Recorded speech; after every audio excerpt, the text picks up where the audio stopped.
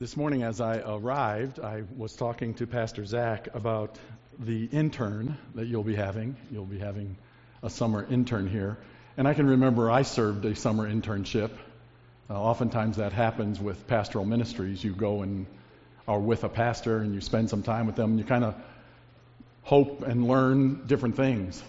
And one of the things that the pastor that I interned with was he said, you don't need to use breath mints. Don't use breath mints. He said, use cloves. And he had a little can of cloves. You know, you can get them in the store on the spice rack. And he would pull out a little clove and he'd hand it to me. And so you just put it in. And that way he said, it's not like you're that chemical in your mouth. It's something fresh. It's something natural and things like that. So then I get into ministry and I say to my mom, I said, you know, I need a can of cloves. So she buys me a can of cloves. Well, you know how it is when you're new, you're young, you're hopeful, and all that kind of stuff like that, and you're kind of over-anxious sometimes. And so I wanted to make sure everything was good, so I would not pick a piece of clove out. I would dump some in my hand at the conclusion of the service, and then during prayer I'd slip it into my mouth and then go out. Well, I did that as my habit for several weeks, and at the end of several weeks, one of the deacons took me aside. He said, "Brother," he said, "some of the people are a little concerned." I said, "What's the concern?" He said, "Well, are you chewing?" He said, "They've noticed that there's like this little..." I said, "No, it's cloves." And I pulled out the can and showed him, and he goes, "You need to back off on those just a little bit." So sometimes it isn't as we see it, right? Life isn't always as we see it. I did not chew, and I haven't or never did. If you do, you know, that's something to take up with someone else, but not with me. But it was obvious the congregation I was with, they were not in favor of that. But this morning, what I'm going to do is I'm going to share with you two stories, and in those two stories, we will see something happening, and we might conclude something that really isn't the point. And so hopefully we can bring it back together and be able to say, yeah, that's what it is that the Word of God is trying to teach us this morning, so that when we leave this place, we are on a better track and we are doing what it is that God wants us to do. So if you have your Bibles, turn to Luke chapter 10, verses 38 through 42. Because what we're going to do this morning is we're going to see two times in Scripture where the question is asked, God, do you care? Do you care? That's quite a bold question to be asking of God, Jesus in this case. And when we hear the questions, there is a scenario that creates that question. So we'll go through the two passages, look at the scenarios, and hopefully conclude a couple of things about what's going on. So why do we ask God, does He care? Luke chapter 10, verses 38 through 42. Now as they went on their way, Jesus entered a village, and a woman named Martha welcomed Him into her house. And she had a sister called Mary who sat at the Lord's feet and listened to His teaching. But Martha was distracted with much serving. And she went up to Him and said, "Lord, do you not care that my sister has left me to serve alone? Tell her then to help me." But the Lord answered her, "Martha, Martha, you are anxious and troubled about many things, but one thing is necessary. Mary has chosen the good portion, which will not be taken away from her." Why did Martha ask, "Do you care?" Well, there's a problem, and the problem was significance. The problem was significance.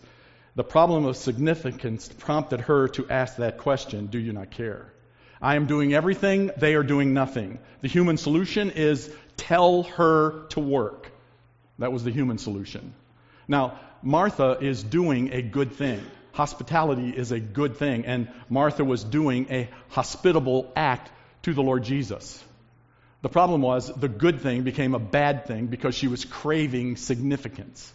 She was craving someone to say, "Martha, you're awesome, you're amazing.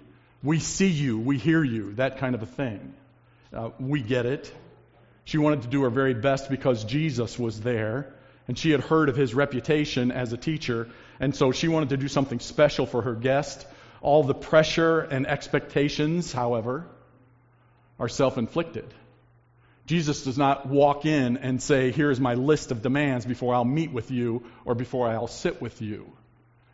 It was all Martha created, Martha initiated. And verse 40 says it very well. Martha, distracted by much serving. Distracted. The idea of distracted was being pulled in many directions. Pulled in many directions. Is the house clean? Is the floor swept? Are the pillows puffed? Is the meal cooking on time? Will they all come out together? Will something be cold? Will he not like it? All of these things racing through her mind. She is distracted about many things. The idea of being pulled, dragged away. All good things, but the good things have become bad things because they were distracting her and driving her to say, please, somebody notice me. Somebody see me. She was craving significance. That was her problem. She was very busy, very active. I went to a pastor's conference one time, and David Jeremiah was the speaker. And when he was speaking, he says, there's always talk about, I would rather burn out than rust out. I'd rather work really hard in ministry and burn out than do nothing and rust out. Dr. Jeremiah's point was, well, either way, you're out. So you need to figure it out. You need to find the balance of that action and the attitude. Because that's what's happening here. In verse 40 it says, and she went up to him and said. I think this is a beginning meeting for Martha and Jesus and Mary and Lazarus. Because in John chapter 11, Martha does this thing again where, remember, her brother had been dead and she sees Jesus and she walks right up to him and said, if you'd have been here, this wouldn't have happened. So this is part of Martha. She gets aggressive sometimes. This is what happens. And the attitude is the issue. She is very active, but she is drawn to have the attention on herself. Jesus isn't noticing her.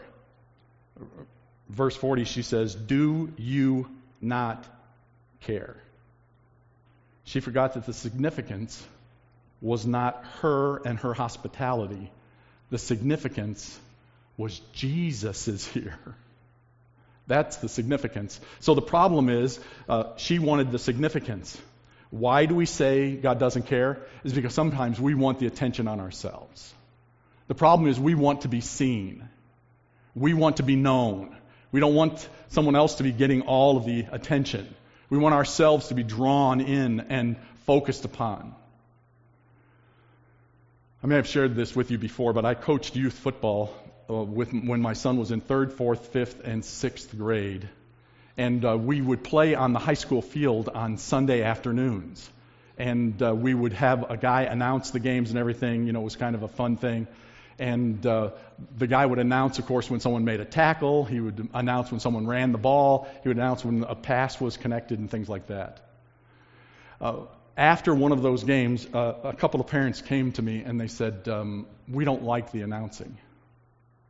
I said, well, what's wrong? Is he saying something that's offensive? I'm on the sideline. I'm not really paying attention. Is he being offensive? What's he? They never say our kid's name. I said, well, what does your son do? I said, well, he never catches a pass, but he's close by. He never makes a tackle, but he's close by. He never makes a block, but he's close by. So maybe he should announce the names of everyone so that no kid feels like they're being left out. Significance. Sometimes we need to remind ourselves and even our children that significance is not what this is about. Being recognized is not what life is about. And we will get to what is significant in just a moment with Jesus Christ. But sometimes we get caught up in ourselves, and that creates a problem where we look at God and say, don't you care? Don't you care? The second scenario is found in Mark chapter 4. So if you would take your Bibles and turn to Mark chapter 4.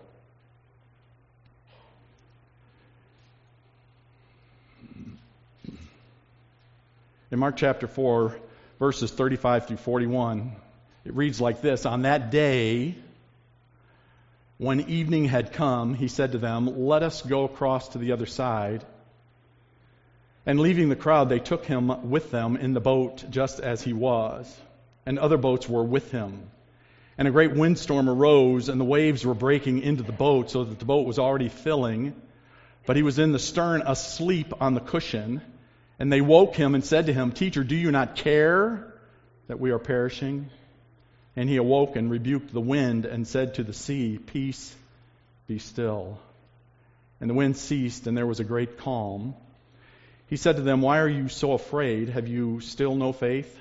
And they were filled with great fear and said to one another, "Who then is this that even the wind and the sea obey him?"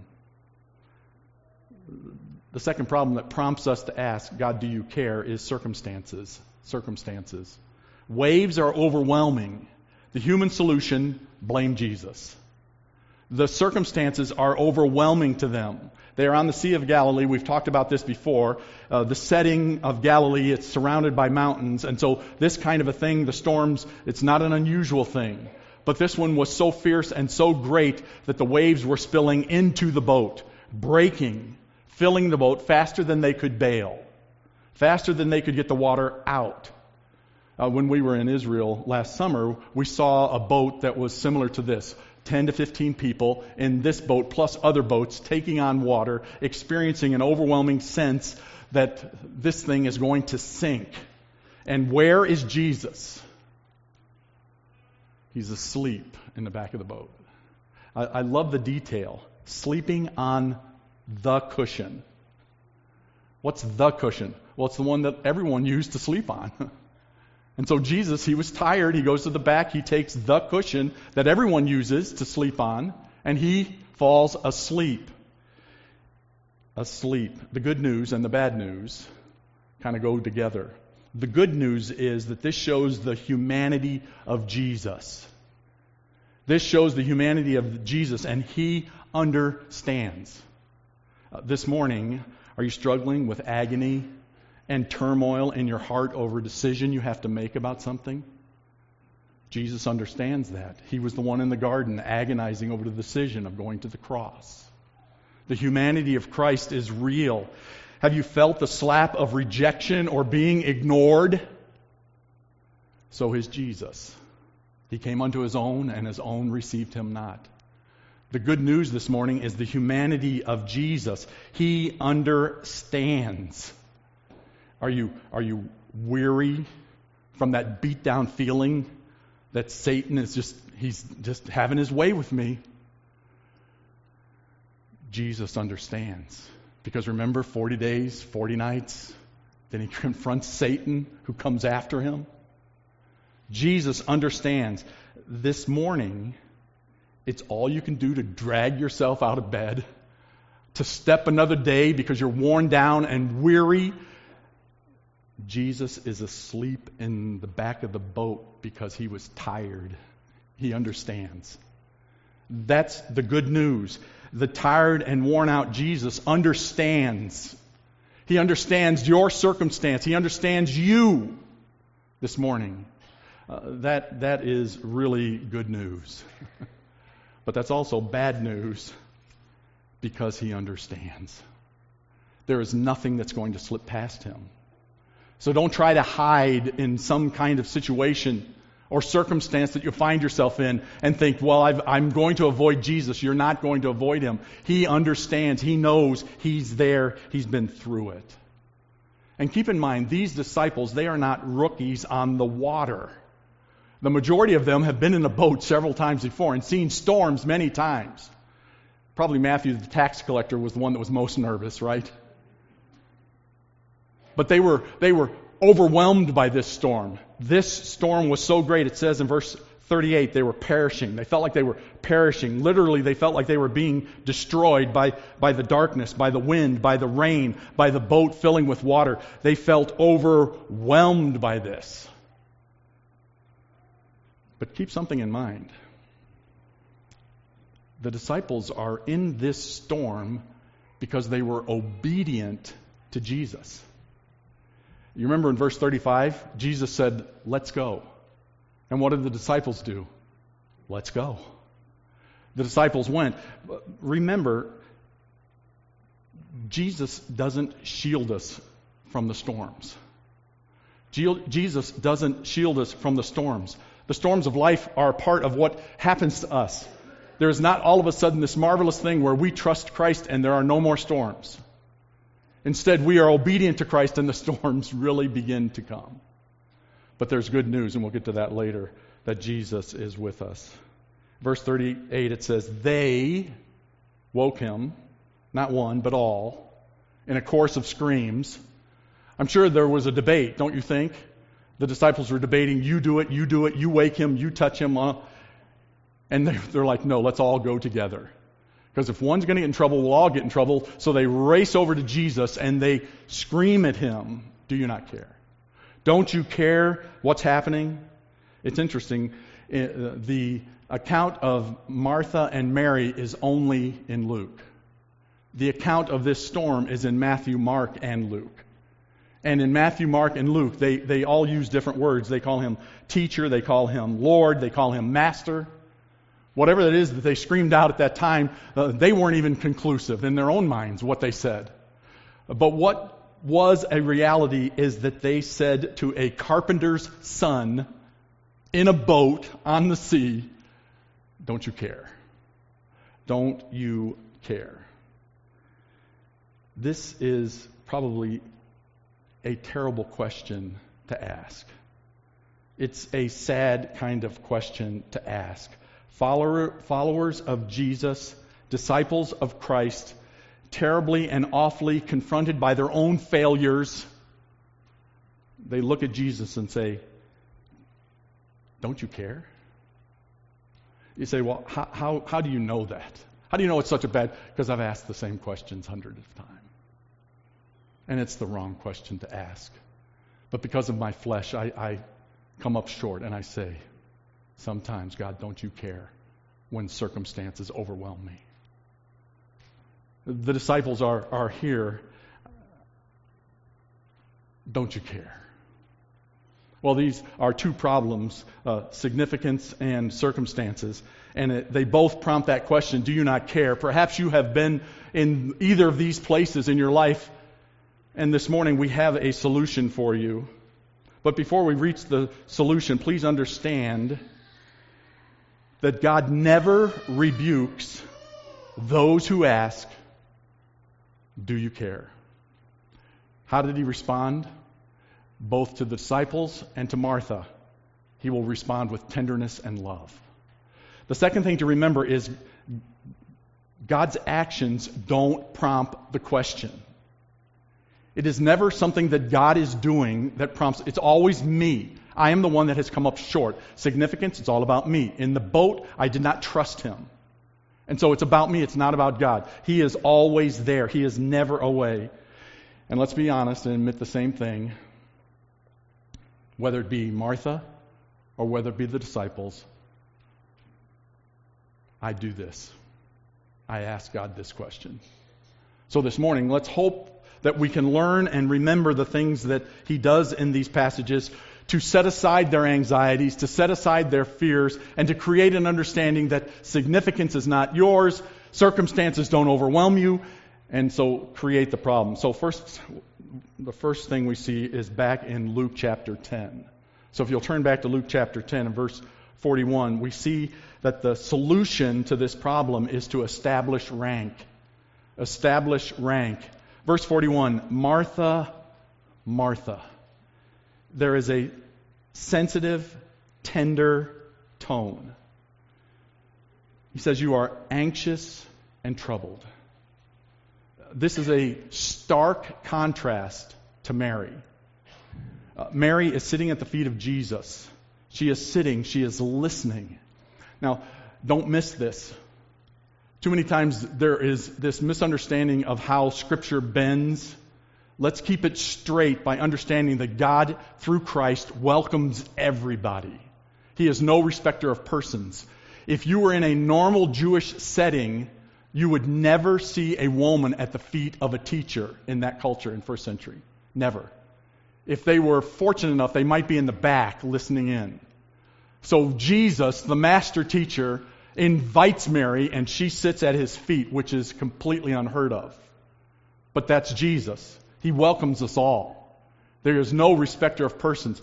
Even if the culture demands it, he welcomes them in. And she's listening. She's not just hearing. She never speaks. She just soaks. It's fitting of what John says in John 27, where he says, "My sheep hear my voice." And Jesus responds, "I know them and they follow me." Mary is sitting at the feet of the shepherd because she is a sheep. She is there. I don't want to be harsh here, but listening is a lost art. I think I shared with you too that I'm in a new role at the school where I teach. I don't just teach anymore. I'm now part of the administrative team, and I handle some discipline things. And it's amazing to me how, like, for example, I'll go to a classroom, I'll open the door to ask for a student to come out. Students will boo me now. I'm okay with that. But then I will take the student into my room, and I will start to say something, and the student will just start talking. And just start going. And finally, I now start by telling the student, don't say anything. Just sit down. And then let me talk. Because they've lost the art of listening. I don't know, probably 70 to 80% of the students I bring into my room, they've done nothing wrong. But because I'm kind of big and ugly and aggressive, I guess, they think they've done something wrong. And so they come in trying to defend themselves. You don't need to defend yourself. Just sit down and listen. It is a lost art to opening our ears and to listening to Jesus. The solution is to establish rank, create a priority. Jesus, He is speaking. Martha is going everywhere. It says, "Martha, Martha, you are worried and upset about many things, but one thing is needed." Now, don't make a mistake here and say, Jesus is saying, listen, all you need to do is make one dish. Baking bread would have been wonderful. He's not saying that. He's saying the one thing that was needed, Mary's doing it, and that's listening to me. And Mary is at His feet listening. Mary has chosen to listen to Jesus. You say, well, how do I listen to Jesus? Through the Word of God. Through the Word of God. Through the Word of God. Through the Word of God. You say, well, that's way too simple. That's the beauty of it. The beauty of it is to find ourselves in the Word of God, reading the Word of God, listening to the words of Jesus. When you love someone, you take time to listen to them. So this morning, you say, I love God. I love Jesus Christ. Think about how much time have you spent listening to Him. And then calculate that in your mind and say, okay, I have spent this much time listening to Jesus.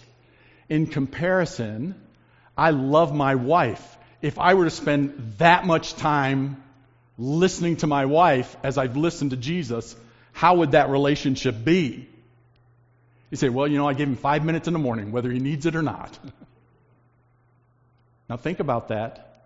5 minutes in the morning, maybe 10, reading your psalm, reading your devotional from Daily Bread.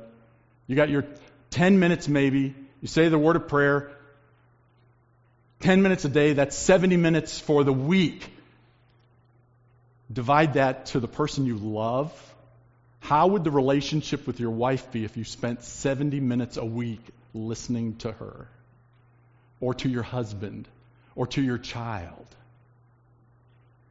You say, well, she would run me off. Or my kids, they wouldn't know anything. That's exactly right. If you love someone, you spend time listening to them, finding ways to have the Word of God fill our hearts and fill our lives. We need to be listeners. And as a result of listening, we discover things. I love being a dad. I have 2 sons, and I truly, I'm not very good at it sometimes, but I love being a dad. And my youngest son was in sports all the time. And you know how it is with sports. There's always ebbs and flows, successes, failures. And he was having one of those kinds of slump times. And I said to him, son, you need to listen to me. And he goes, what? He was about 10 years old.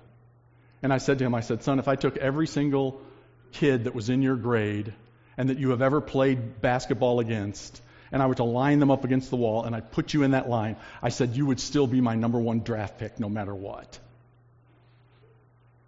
He listened. It helped to know that Dad still cared.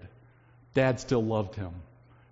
In spite of his failures, his shortcomings, I still loved him. I was still interested in him. And that's what happens sometimes. We have to grab significance from somebody else when all we need to do is stop and listen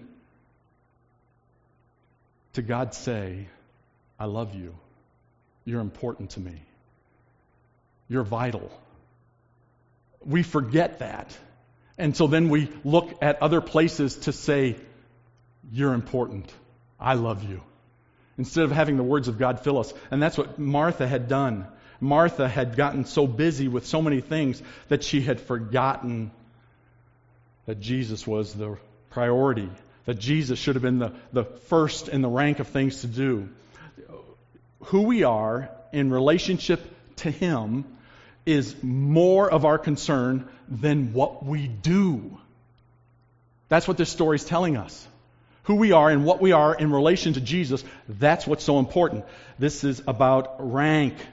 How do you prioritize? How do you rank listening to God? How do you set this up where you say, Martha, Martha, you're drawn in so many directions. You need to remember one thing, the most important thing. David understood this in Psalm 55, verse 22. David said this, cast your burden on the Lord and He will sustain you. He will never permit the righteous to be moved. Martha is all distracted and worried about so many things. And David says, you know what? I cast my burdens on the Lord. Peter, who was in our other story, but Peter also said the same thing in 1 Peter 5, verse 7. He says, cast all your care upon Him. See, if you have a relationship, if you are talking and listening to God, then you will naturally turn to Him. You will naturally cast. The idea of cast in 1 Peter is the idea of to take a blanket and throw it up on a horse or a mule. Just kind of cast it up there. Or to take your coat off and put it on a chair. You set it aside. Your anxieties, Peter says, casting all your anxieties. You're drawn in so many directions. Think of Martha. She's drawn in so many directions. Instead, what she needed to do was be focused on listening to Jesus. Peter ties it up beautifully when he says, on Him. Because He cares. You don't need to find significance from somebody else because He cares. He cares for you. Dr. Warren Wiersbe had this as his favorite Bible verse. Wiersbe was Back to the Bible, Moody Church, and author of the B series. You probably have seen those books. And his favorite verse was Psalm 16, verse 5. It says, the Lord is my chosen portion and my cup. Then you drop into verse 8 of Psalm 16, and it says, I have set the Lord always before me, because He is at my right hand, and I shall not be shaken. I've set the Lord always before me. That's a priority. That's the rank. He's first. Alistair Begg said this. He says, beware the trap of a performance-driven Christian life. Some of you are like, great. Why is he preaching this? JC's going, we need volunteers for VBS. We need people to be working. We need doers. Ministry fair next week. And this guy's talking about not working, but listening to Jesus. But you see, this is Grace Chapel. You are Scripture-soaked individuals who need to draw in that Scripture and the words of the Lord Jesus Christ and then do. One of my favorite verses, and it aggravates my son. My son, I think I told you, he graduated from Butler, and he's a sports performance coach. So he's training athletes and all this kind of thing like that. And in 1 Timothy chapter 4, verse 8, it says, but godliness, choose godliness, because bodily exercise profits little. He's sports performance. And I say to him, the point is don't exercise. The point isn't stop working. The point is that if you're just working, that's good for this life. But if you step out and get hit by a truck, you can be as healthy and physically fit as you want to be. You're still dead. But I said, if you have bodily exercise, that helps in this life, but then if you link the godliness to it, it's not only good for this life, but the life to come. So when you see we need nursery workers, you better spend time praying and talking to the Lord and filling your heart with Scripture so that you can then minister in the nursery. Vacation Bible School, you fill your heart with what it is that God is saying so that you can minister not just for this life, but for the life to come. You see, this morning, the solution is ranking things properly, prioritizing what it is that God wants us to do. Someone explained this to me a long time ago. The difference between a good coach and a not-so-good coach. A not-so-good coach, you're in trouble, he calls timeout, he brings you into the huddle, and he says, you guys need to work harder. Come on, I need more effort. I need you guys to work harder. I need you guys to work harder. I need you to do more. Then you have the great coach. He calls timeout, he brings you in, and he says, listen, he says, you need to be in the middle on that zone. You need to be in the back when they're throwing the ball in because they're throwing it over our heads. You need to be in these spots. You see the difference? It's not about effort most of the time. It's about what you know. And so if you're serving and doing what it is that God wants you to do, you have heard His instruction and you're able to move forward in doing what it is He wants you to do. Prioritizing, ranking, establish, rank. So the solution to our fears is to establish rank. God is significance. The second solution is found if we go back to Mark chapter 4. In Mark chapter 4 it says, remember who rules. Look at what happens in verses 39 and 41. Jesus rebukes the wind. He rebukes the wind. In verse 39 it says, and he woke and rebuked the wind and said to the sea, peace, be still. And the wind ceased and there was a great calm. Why do they ask? Why do we ask? Because the reality of circumstances came between them and their understanding of the Word of God. Rank, the Word of God is important for Martha. For the disciples, just remember the Word of God. And remember, He rules. He's in charge. Why were the disciples in the boat? Because Jesus said, let's go over to the other side. Let's go over to the other side. He didn't say, all right, fellas, this is what we're going to do. We're going to get in the boat. We're going to go to the middle. There's going to be a big storm. We're all going to die. He didn't say that. Instead, He said, let's go to the other side. And when the circumstances of the storm became so great, what did they forget? They forgot who rules the seas, who rules the ocean, who is our Creator that controls all things. It is Jesus Christ who does that. Did they deserve to be rebuked? I think they did. Jesus very tenderly speaks to Martha, but Jesus doesn't rebuke His disciples. Again, He rebuked the winds, not the disciples. That is such a wonderful thing.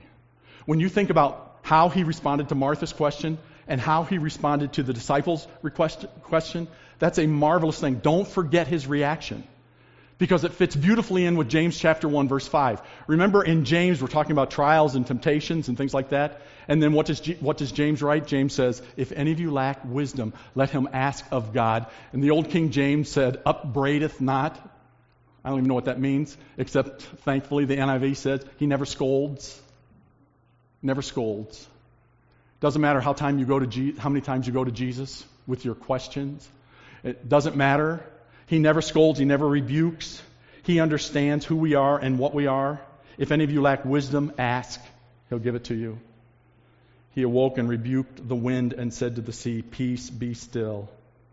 And He said to them, why are you so afraid? Well, they were filled with great fear.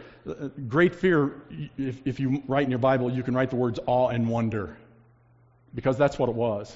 They were no longer afraid of the storm. They were now in awe of the person with whom they are. And they asked the question, who then is this? It's answered beautifully in Colossians chapter 1, verses 13 and 14. In Colossians 1, 13 and 14, it says, He has delivered us from the domain of darkness and transferred us to the kingdom of His beloved Son, in whom we have redemption and the forgiveness of sins. Who is He? Who is this that does that? He's the one that forgave our sins. He's the one that died for us.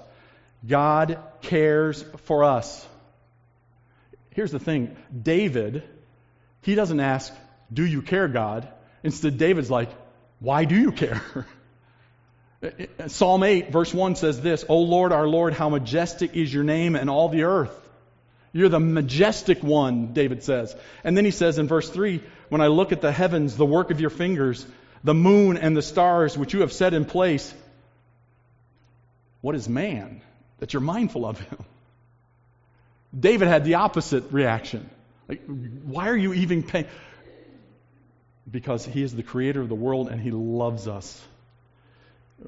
Establishing rank, remembering who rules. Preeminence might be a word that fits in here. Jesus and His Word should be preeminent in our life because it is when we forget the Word of God that we allow circumstances to overwhelm us. It is when we forget that He has promised, He has said, this is what's going to happen. When we forget that, the circumstances overwhelm us. The disciples forgot what Jesus said. Jesus could have built a bigger boat, right? He's the creator. He could have said, okay, we just need a bigger boat. Jesus could have taken them immediately to the other side, transported them. But instead, He had them in the storm. There's a 19th century British preacher, and he says this, I do not pray for a lighter load, but for a stronger back. A stronger back that carries with it the understanding that Jesus Christ is preeminent, that Jesus Christ is the one. He got up, He rebuked the winds. The disciples shouldn't have been afraid. Jesus asked that question. In verse 40, He says, why are you so afraid? Do you still have no faith? Remember, faith is built upon knowledge, right? We aren't asking you today to just leap into some oblivion. We're asking you today to trust in a person who has done marvelous and great things that are recorded in Scripture. If you just take the time in the book of Mark and look at Mark 1, 2, and 3, you'll find out that they had already seen John the Baptist preach about Jesus. They had already seen Jesus call disciples, Matthew, Peter, Andrew, James, all those guys. They had seen Him rebuke an unclean spirit. They had seen Him take a man with a withered hand and make it whole. They had seen Him see a man come down out of the roof, down onto the ground, who was paralyzed, and they have seen Him say to that man, stand up and walk. He's saying to them, do you still have no faith? Jesus has done all of these things. They still are missing the point that He is the preeminent, powerful one. He is the preeminent one that in the midst of our circumstances, He can take care of us. He can take care of us. But just like you, just like me, they failed to remember the Word of God. The disciples were obedient. They just weren't faithful. And that happens to us. We begin in obedience, and instead of continuing to hold on to the Word of God and the truth and the reality of His Word, we begin to falter. My wife and I were just talking about this. It is a wonderful thing to be able to say, God called me to this place. It is a wonderful thing to be able to say, God is working with us. It is a wonderful thing to be able to say that this is what God has for me. So that when the circumstances begin to overwhelm and fill our boat, what are we able to say? God will take me through this. God will save me. God will get me through this because He called me, because He wants me to do this. It is His vision for me. Don't do this morning, please. Don't get caught up and say, the storms of life, Jesus will be there for you as the lesson. That's not the message of this passage. Matthew 14, which we did, I can't remember how many weeks ago, but we did Matthew 14, and we talked about the storms and how Jesus is with you in the storms. That's what that passage was about. But this passage is about when we are in the storm, we need to remember the identity and authority of Jesus Christ. You see the difference? There's one thing to say, well, He's with me. The other thing is to assert in our minds that He has authority and majesty. He is the Creator God. Again, you all are familiar with these passages, but Colossians 1:16 says, "For by him all things were created in heaven and on earth, visible and invisible, whether thrones or dominions or rulers or authorities, all things were created through him and for him." This morning, the solution to the circumstances and the significance we crave is to rank Jesus Christ and listening to him, and to establish and remember he is the one who rules in our lives. It is Jesus Christ. Before Brother Lance comes to talk about the ministry moment in the app, can I share a personal thing with you? I shared with you several times ago, my mother passed away, and so we've been cleaning out her house. And God has a wonderful way of reminding us of things. And one of the things for this passage that happened for me was, my mom used to write on 3x5 cards. She had them all over the place. And she had this one that was on the top of the stack that I got. And it says this, it says, personally, God calls his people by name. Lovingly, he cares for his people. Wisely, he has a perfect plan. And then the questions are written here. Do you know him intimately? Is he on your mind? I think that fits today, doesn't it? Those are great questions to ask ourselves as we try to comprehend and understand how we handle significance and circumstances that all of us struggle with. Let's pray together. Father, thank you so much. We are poor and needy. But you, Lord, are our help and our strength. God, you are our deliverer. You are the one to whom we turn. Help us. Help us to establish and to remember you. In Jesus' name, amen.